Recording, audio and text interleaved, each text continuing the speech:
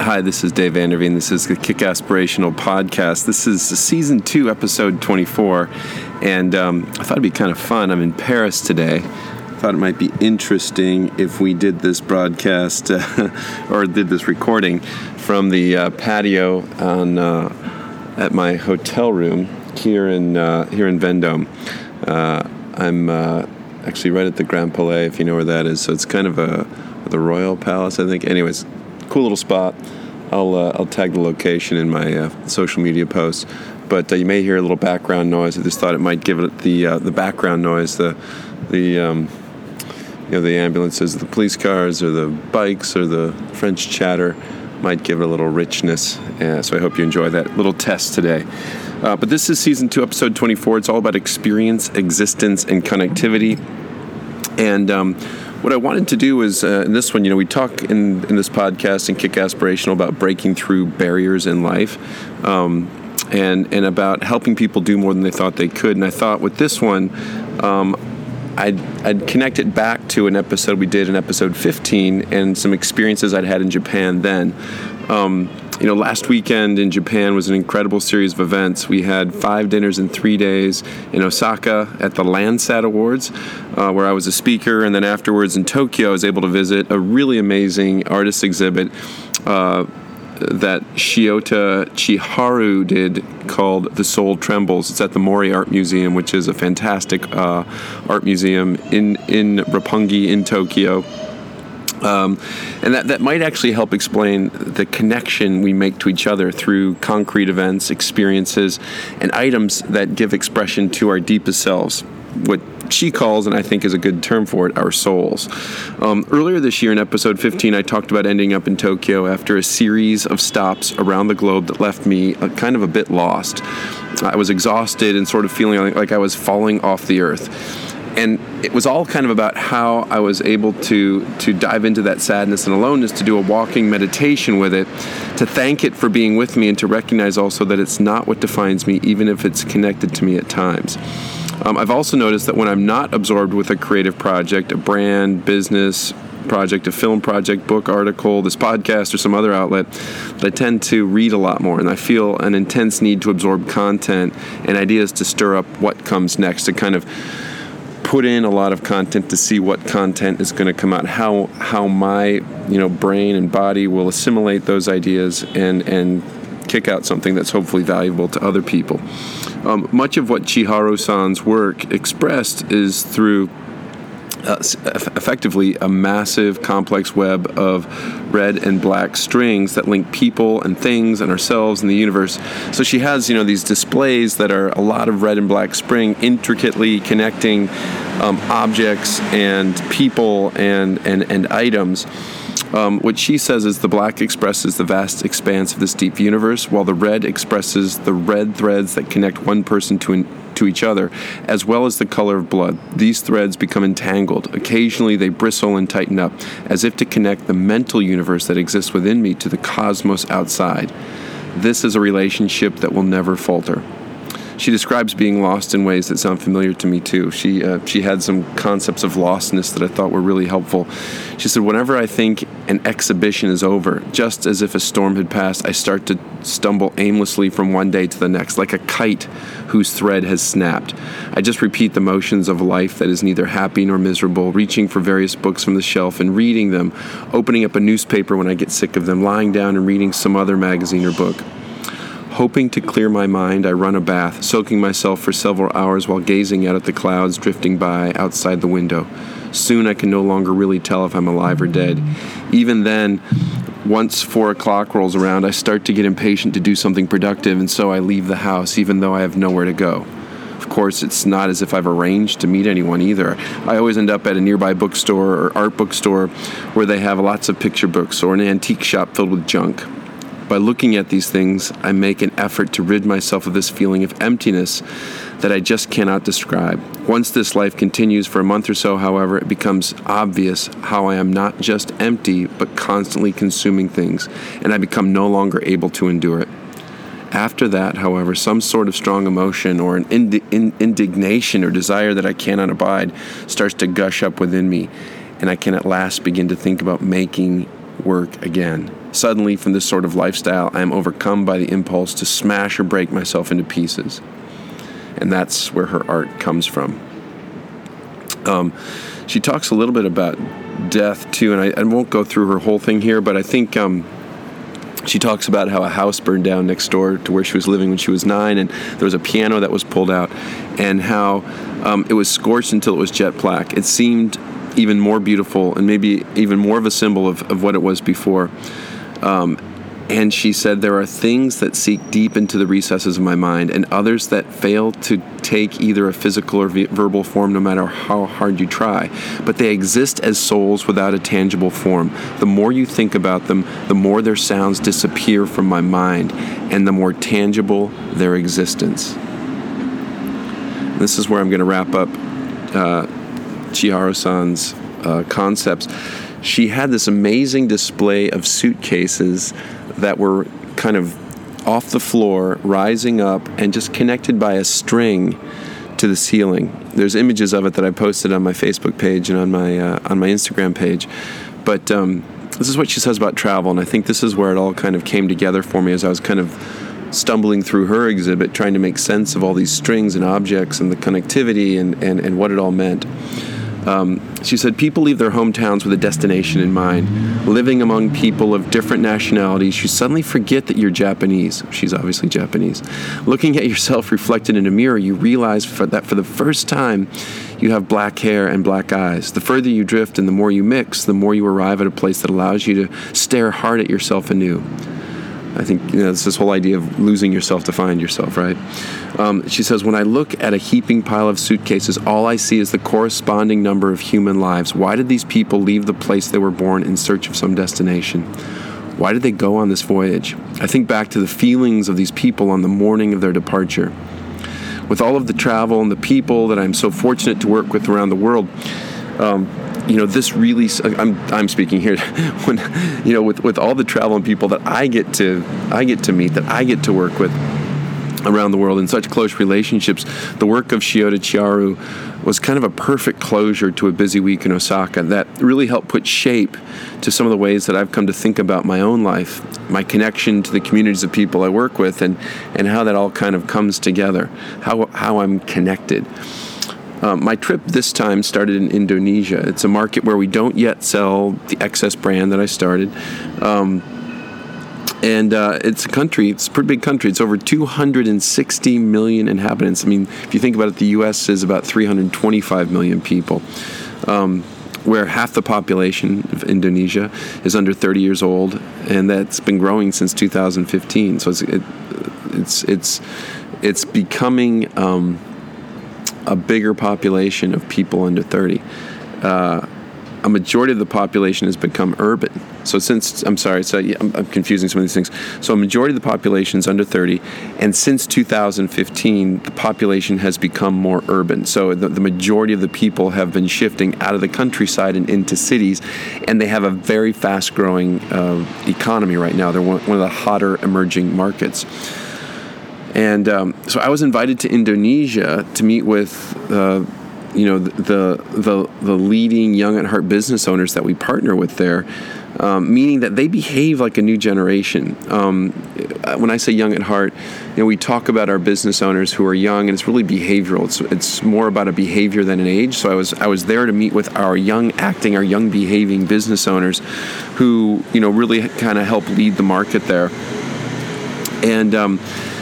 And I guess the interesting thing is, they were saying to us, so these are Amway business owners who were saying to me, they want the XS brand in the market. And we came together at this place to think holistically then about how we grow the entire nutrition category, how we grow the entire enterprise, the entire business, and if XS as a brand could help them do that.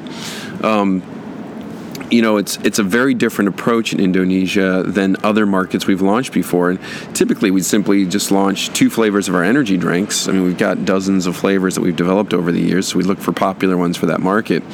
And then we teach the business owners how to use and share them in creating compelling experiences, whether you're sharing a cold drink or creating 3-on-3 basketball tournaments or club parties, whatever it is you're into. We would typically teach them how to create compelling experiences, and then, in person and via social, share share those experiences, attract people, and grow their business. Game, set, match. That's how we do it. So I was there, but this time we had to approach it really differently. The challenge in an emerging market like Indonesia is that the average wage is under $300 per month, or let's say $10 a day per family. And so if you think about it, the family has to get by. Everything they need to do has to happen on $10 a day. So the idea of spending $2 a can on one of our drinks, or $4 a day on maybe some of our drinks or some of our bars and protein bars, that's a tough nut to sell in a place like Indonesia. It's too expensive. And so we had to think differently about sports nutrition, and does it make sense in the Indonesian marketplace? And I was just really asking what makes sense here, and does this make sense, and can we help you? So our goal is, basically as a business, is to help people feed themselves, to lift themselves financially up, to grow financially, and to control how they get paid, how they earn their living. We believe that if you think about the hierarchy of freedoms, financial freedom is kind of the lowest one. It's if you can control, if you can feed yourself, if you can control yourself, if you can get off the plantation effectively, then you can start worrying about and have the ability to even think about the higher freedom, social freedom, political freedom, religious freedom.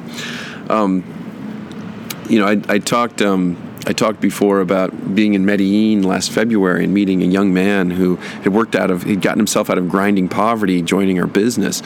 And what was compelling about that was his goal wasn't to buy a fancy new car. His goal wasn't to buy jewelry or, fancy clothes or stuff. His goal was to get his mom out of grinding poverty. He went what we call Ruby in the business, kind of a good, moderate first level of, early level of achievement. And he brought his mom up on stage and said, you don't have to work anymore. I'm taking care of you now. You're free. I'm free and you're free, and we're doing this together. And I thought it was one of the most powerful things I've ever seen. We see some incredible stories in our business, but that's the general idea. We want to help people create real freedom, real independence, and create the life that they want to have. So in Indonesia, the strings that started to form, if you think back to Chihiro-san, the strings that started to form were all about how we could think differently about sports nutrition in ways that serve a population obsessed with Instagram.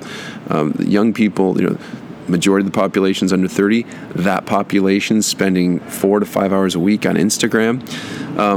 And so, people who spend a lot of time on Instagram start getting obsessed with selfies and getting in shape, looking better. And that comes down to fitness and nutrition. You can affect about 20% of how your body looks through fitness, and the other 80% comes from what you put in your mouth. And that's why, there's a lot of sports nutrition brands and nutrition brands in general that are being built off of Instagram right now, off of fitness celebrities, workout routines, and the things you're using for fuel so that you can look your best and be in the best shape. And it was a really interesting conversation. And one of the things the team did is, after we had these days of meetings, we had 2 full days of meetings, going through a lot of ideas, workshopping, talking about these things. They took me out to one of the stadiums in Jakarta. So Jakarta is, the current capital of Indonesia. It's going to be moved in the next few years, but right now that's the capital. It's the biggest city in Indonesia, and I think over 10 million people live there. And the government has become obsessed with getting people into fitness, and so they've created 4 stadiums that they've made available to the public in the evenings when it's cool enough to work out. And the streets are so busy with scooters and traffic that you can't really do running or bicycling on the street safely. So they created these 4 stadiums where people can go, and they have amazing basketball courts, beautiful basketball courts with glass backboards that are outdoors. They've got people are running and biking around the stadium at night, and they have yoga studios, they have workout routines going on, all kinds of stuff. It's really kind of amazing, and it's just packed with people who are really getting into fitness in this market. Well, that is a hot trend in an emerging market, which is what we look for when we're thinking about sports nutrition and places and people that we could partner with. So it was really exciting to see all that. But I guess my point being that the first set of connected strings in my experiences, events, and activities on this trip were all about a fresh, new, totally unconventional way of thinking about sports nutrition for emerging markets. And then I hopped from there to Japan, which is one of the most mature markets we work in. So one of the youngest markets we work in is Indonesia. One of the oldest markets by population demographic we work in is in Japan. It's the oldest demographic per country on Earth. There's 126 million people in Japan. There's about half that population is over 48 years old. So it's currently the world's oldest country. And just to put it, and the average income is just under $38,000. So totally different, income and spending abilities. One of the wealthier countries that we work with per capita, and by comparison, the USA is the average person in the United States makes about $32,000. So we make a little less per capita in the United States. And 50% of the population in the U.S. is 38 years old. So we're on average about 10 years younger. So it's kind of an interesting point of comparison, things we think about when we're thinking about a market and how we reach people in that market and where the opportunities are. And, with Japan, we launched that market in 2011. We did that just after the horrific series of earthquakes and tsunamis that, wiped out the Fukushima nuclear reactor and the city of Sendai, which is near there. More than 15,000 people were killed in those tsunamis and earthquakes, particularly in the Sendai area. It was horrific. And we were literally launching, within a month of all those things happening. So not the optimal time to be, trying to bring a spunky new energy drink into a market when the entire nation is mourning and dealing with this crisis. And part of our goal there was to help the Amway business bring in a new generation of younger consumer, of younger business owner, which we were very fortunate to be able to do. We had some great partnerships there. And we were able to actually drop the average age of our business owners by more than 10 years in that period and help turn around a decade of declines in the business. There's a lot going on in the business at that time. We were kind of the tip of the spear, but it was a great partnership with Amway Japan, and we were able to actually help them get the business growing again. Very, very exciting. And I think over the years, we've done a combination of either help slow the declines of markets that are kind of dropping off and get turned around, but also help markets grow. We've had a lot of fun activities we've done in Japan. We've done 3-on-3 basketball tournaments. We've done surf events, snowboarding events, activities and events. We've done all kinds of different things there. Race car driving. I mean, it's almost like it's one of the most fun markets that we do activities in. But the idea, and it brings me right back to this Chiaro-san exhibit, is that we like to create these physically objective events, activities with things where we connect people by string into a relationship that hopefully creates value in their life, where they say, wow, this makes my life better than it was before. Thank you. And then maybe they want to buy one of our products or join one of our communities or somehow engage with us in a way that creates value for each of us. So anyway, I was working with the XS Japan team. We were thinking about what we're going to do next year, and particularly in terms of understanding lifestyle branding from a Southern California culture, and then how do we translate that in 2020 to attract more people, to do more with our business partners, and to help them really reach a younger demographic of consumer, both in person and socially and via digital. And all of that was happening. I spent a couple days doing that in Tokyo, and then I went down to Osaka to go to these Landsat Awards where we recognize achievement from the previous year. Typically, and just to put in perspective, this is one of my favorite recognition events that I do around the world every year. Our business partners there host this. They put it together. It's always exciting to see, how people define success in their life. It's defined differently in different parts of the world. In Kazakhstan, they'll have different types of recognition events. They'll dress differently. They'll celebrate differently. You'll hear different songs being played. And so it's always interesting to see how people define it in different places. But in Japan, in Osaka, at Landsat, it's just one of the, I don't know how to say it, it's just one of the tightest, most well-orchestrated series of events that I do every year. And so I'm always just fascinated to see what they're going to do at Landsat when I go. And obviously, I get invited to present because I'm a brand founder. it's the fastest growing brand at Amway, and quickly becoming one of the larger brands. I think we're the second largest brand there now. And so, I'm there to help connect. My goal, I guess, is to connect our enterprise goals, as XS and Amway. What are those globally to the local market goals, and then specifically to support our business partner goals? What are their strategic objectives? How do we support them? And so how do we link that together? How do we get everybody moving in the same direction? How do I create a conversation on a stage that brings these people in the audience into that conversation and connects us, ties strings around us all so that we're all harnessed and we're all hopefully moving in the same direction. And so, and just to be clear, without our business partners, we don't have any revenue. They literally own every penny of the revenue that's generated at Amway. And so our goal is to really help support them. As Milan Pan, our new CEO, said, he said this on season 2, I think it was episode 18, our job is to help support these business owners, connect their personal brands, the brands that they've created, particularly via social media, to a community where they add authentic value and eventually connects back to our own brands and products. We're not trying to just, schlep a product, but what we're trying to do is to create real authentic value that hopefully includes some of the things that we create. But the first and primary goal is to create that authentic community and real value.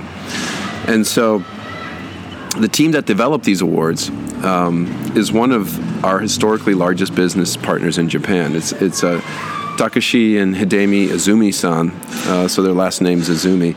Asan means Mr. or Mrs. So Azumi, that family, exudes an Osaka style that's part gangster and part rock star. That's Takashi. And then his wife Hidemi is more of a sporty kind of tennis and golf fashionista. They're an incredible couple. They're a ton of fun.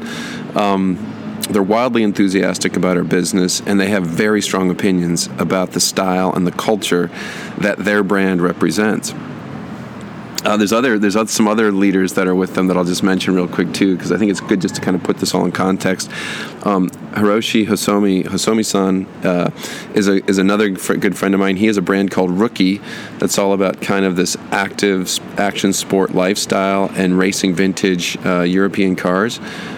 He's a good friend of mine on social media. You see him pop up from time to time. He has this whole concept of no play, no life, and he and I are always connecting these ideas of working and playing. You'll see jokes that I post where I'm doing something very fun in a market that is, it's my work, but it looks a lot like play, and we'll just hashtag work because it's a ton of fun. And then, we'll go surf secret islands in Miyazaki or go snowboarding on deep powder and cone volcanoes in northern Hokkaido, or maybe we'll race some vintage German and Italian motor cars. I mean, spending time with Hosomi-san is not hard for me. It is a joy. It is always a great time. There's another couple who were there, and this is maybe one of the more powerful experiences we had. Yasuhisa and Makiko Masuda-san. They have personal brands that they've each built uniquely. They built it separately. These are second marriages for them. Then they came together and created a brand of their own together. Makiko-san has developed a brand on Instagram that's all around cooking and food that she and her partners curate into images and recipes. You can find them on Instagram if you're interested. It's Kantan Recipe Book. Kantan is Kantan, Kantan Recipe Book. They have almost 30,000 fans and followers, and they get a lot that, I think really feel like they get a lot of value from these simple and delicious recipe options and the book that gets generated from it. So they have a fast-growing page and a lot of engagement on the posts that they generate that are very, very professional. The Masuda-sans have also created an XS Experience Center for the beach. They have a team that runs that in the summer. That includes water sports and other sports activities, and it's in the Obama Beach area, which is not related to our former president, but it's near Kyoto in kind of central Japan, and they have a marina of powerboats, stand-up paddle boards, kayaks, beach volleyball. They have a series of pools. They have tennis courts, basketball, soccer, and batting cages, and they've branded this whole thing the XS Bungalow. they've made a remarkable investment that we help support to create an opportunity for thousands of young people to come and visit this center during the summer and really experience the XS brand to the fullest, where they come away saying that was amazing, it was a great experience, it was an amazing week. How do we do more of this together? Again, mixing these concepts of work and play. And this is a couple who are very, very strong athletes. Masuda-san has been getting older. He's over 50. Mikiko-san, I believe, is in her late 30s, maybe early 40s. But, they're a young couple at heart, and they work very hard. They're very fit. They're very strong. And, I always think of Masuda-san, the husband, as kind of the XS samurai.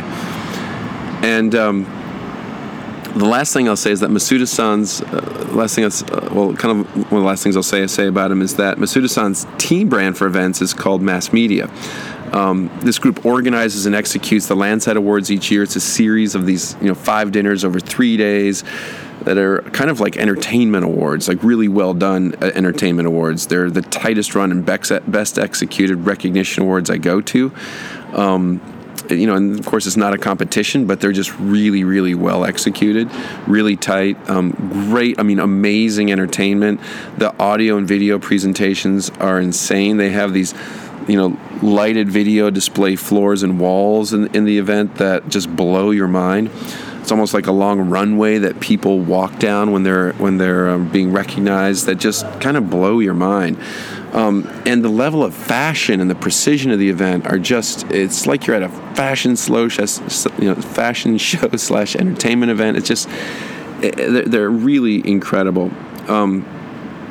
And the business partners who are typically recognized at the Landsat Awards are people who've worked very, very hard to get to some high levels in our business. And so, when they walk down this long runway and, it's lit from the bottom and there's all these lights and applause, and they get a bouquet of brilliant flowers and there's videos and music playing. It's just fantastic. It is an emotional experience for a lot of people who've worked very hard to be recognized and rewarded for their work. So you can imagine the accomplishment of just getting onto that stage, what that means to people in the room. Well, here's kind of the big kind of strange or aha moment that happened. Earlier this year, Masuda-san had a serious stroke that nearly killed him. Last spring, I was able to visit him in the hospital not long after it had happened, and it was unclear if he would ever be able to talk again or maybe even walk again. He was barely kind of standing and getting to his feet.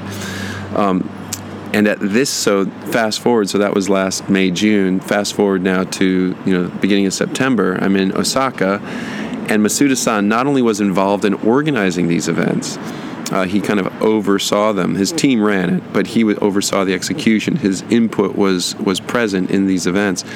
But he actually walked onto the stage 5 times, up and down stairs, with help, with a cane and with some support staff. He was able to walk, and he was even able to quietly say some words that deeply moved everyone. I think it's safe to say there were almost no dry eyes in the house, because a big part of what our business is about is helping people do more than they thought they could, helping people live better lives than they would have apart from us. And so being able to see the Masuda-sans come through this horrific tragedy and really make progress overcoming it was fantastic. It was incredible. And even more incredible were the number of people that they brought to the event with them. Their group is surging. It has momentum. Their breakout room, where we had a meeting, a side ballroom with their team, on its own, was packed to capacity. They had people standing in the aisles, sitting on the floor. It was unbelievably moving to see how that business, that family, really comes together in ways that are very, very different than maybe the relationship some people have with their work. And so it was a very powerful and moving event. And I think it's because our business is primarily based on relationships. I've talked about this before, but relationships to me are fundamentally based on experiences. And part of the reason that I think Shiota Chiharu's work resonated so deeply with me was because of the way that my own life feels a lot of times like a vast network of global connections, which can seem so distributed and maybe even a bit disconnected especially after we've sold excess. And sometimes I'm like, okay, well, what am I still doing here? Am I supposed to be here? What's my role? Like, what am I anymore? It's hard sometimes. It's like I talked about when I was in Tokyo last spring, and I had been on a whirlwind tour. I'd come from France to Tokyo. Now I went from Tokyo back to France on this trip. But when I was in Tokyo last spring, I really almost felt like I was going to fall off the earth. And I had to dive into that feeling of lostness and be comfortable with it and kind of understand it and thank it in order to kind of manage it and deal with it. And so I guess it was this idea of all of these concrete things are connected, and even though there's an ethereal nature and there's a soulishness to it that you can't define, that may feel like it's kind of a misty element that you can't really hold on to. It's that ability for us individually to connect and then together to do more than we thought we could that really struck me on this trip, that really gave more tangibility to the essence of what it is we do than maybe I had felt before. I spoke about where our shared business is headed at these events at Landsat, the need to transform it again, to continue to make it compelling to a new generation of business partners and their customers, and how we're all working to make our new CEO, Millen Pant's vision real, to help our business partners become a digital, really to help them each become digital influencers who add real value to authentic communities in ways that are completely separate from brands and products and selling things, that are, legitimately, authentically adding value on their own. But then in the end, maybe there's an opportunity to connect with somebody around a product or a brand that will help them do more than they thought they could, will really, honestly help them live a better life. We discussed how we'd already been doing that over the past 8 years. Now we're heading into our 9th year and into what I'd like to preemptively call our decade of awesome in Japan. And so part of that conversation was also about how the two families, the Van Andel family and DeVos family that own Amway, are reinvesting tremendous amounts of resources and new capital into the business to support this transformation. New money, a series of new bonuses and recognition around creating more customers faster and more income faster for new people who join. We then, the idea is that we want our high potential young leaders to identify themselves. We actually let those young leaders stand up and say, yep, I want to hit this new level. It's called bronze. And there's a couple different stages of it. But they said, yep, I want to do this. And then we let them walk up en masse. So we had like thousands of people doing this and cross the stage. So we have 5 dinners over 3 days, about 1,000 people at each dinner. And at each of these dinners, we had hundreds of young people identify what level they were going to hit and then be able to walk up and cross the stage and just kind of get the feeling for what it was going to be like to be recognized as new bronzes in 2020. It was really exciting. It was moving, and it wasn't just moving for me, and it wasn't just moving for them. I think the surprising thing, it was moving for a lot of the upline who were in the room. I was talking to some of the leaders. Some of them are older, in their 60s, who've been in the business a long time. They've been very, very successful with this, and they're basically in semi-retirement. And a handful of them said to me at this thing, they were very moved seeing all of these new young downline leaders coming up and crossing stage and saying, yeah, I want a piece of this new pie. I want a piece of this action. And a number of them say to me, David, I wasn't planning to do a lot this year. I wasn't planning to invest myself that much. I was kind of going to stick with my semi-retirement plan. But after seeing that, after hearing about the way we need to transform ourselves, I'm in. I'm all in. I'm gonna double down as well. And I think that's when you feel like, man, we're really going someplace. We're connecting these strings. We're going together. We're moving together, and we can probably do a lot more together than we'll ever do on our own. And that shared business is adding more value to our lives than the lives we would have if we weren't working together. And I guess the thing that kind of wrapped it up for me was Azumi-san, and he said this on stage. He said, he learned a new English word this Landsat. It's one that I had used called transformation. He agreed that it's time to transform ourselves, our relationships with customers, and our business together.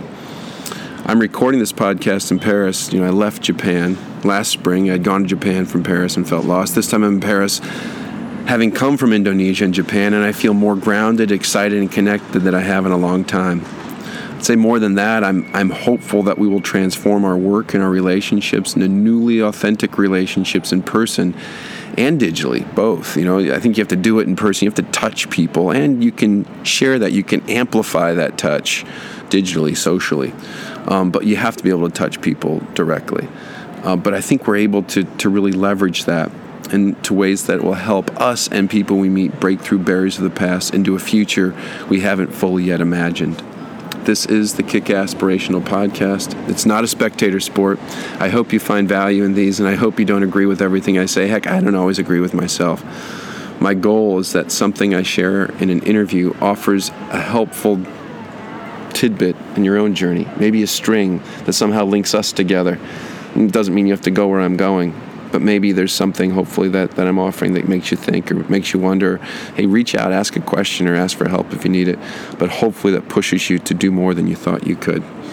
I'd love to hear what Kick Aspirational means to you. I'd love to hear your questions, your comments, your concerns, your criticisms, any ideas you have for what you'd like me to do next with this podcast. I'm always looking for people to interview and ideas to talk about. So whatever you do this week, please get out there and be Kick Aspirational.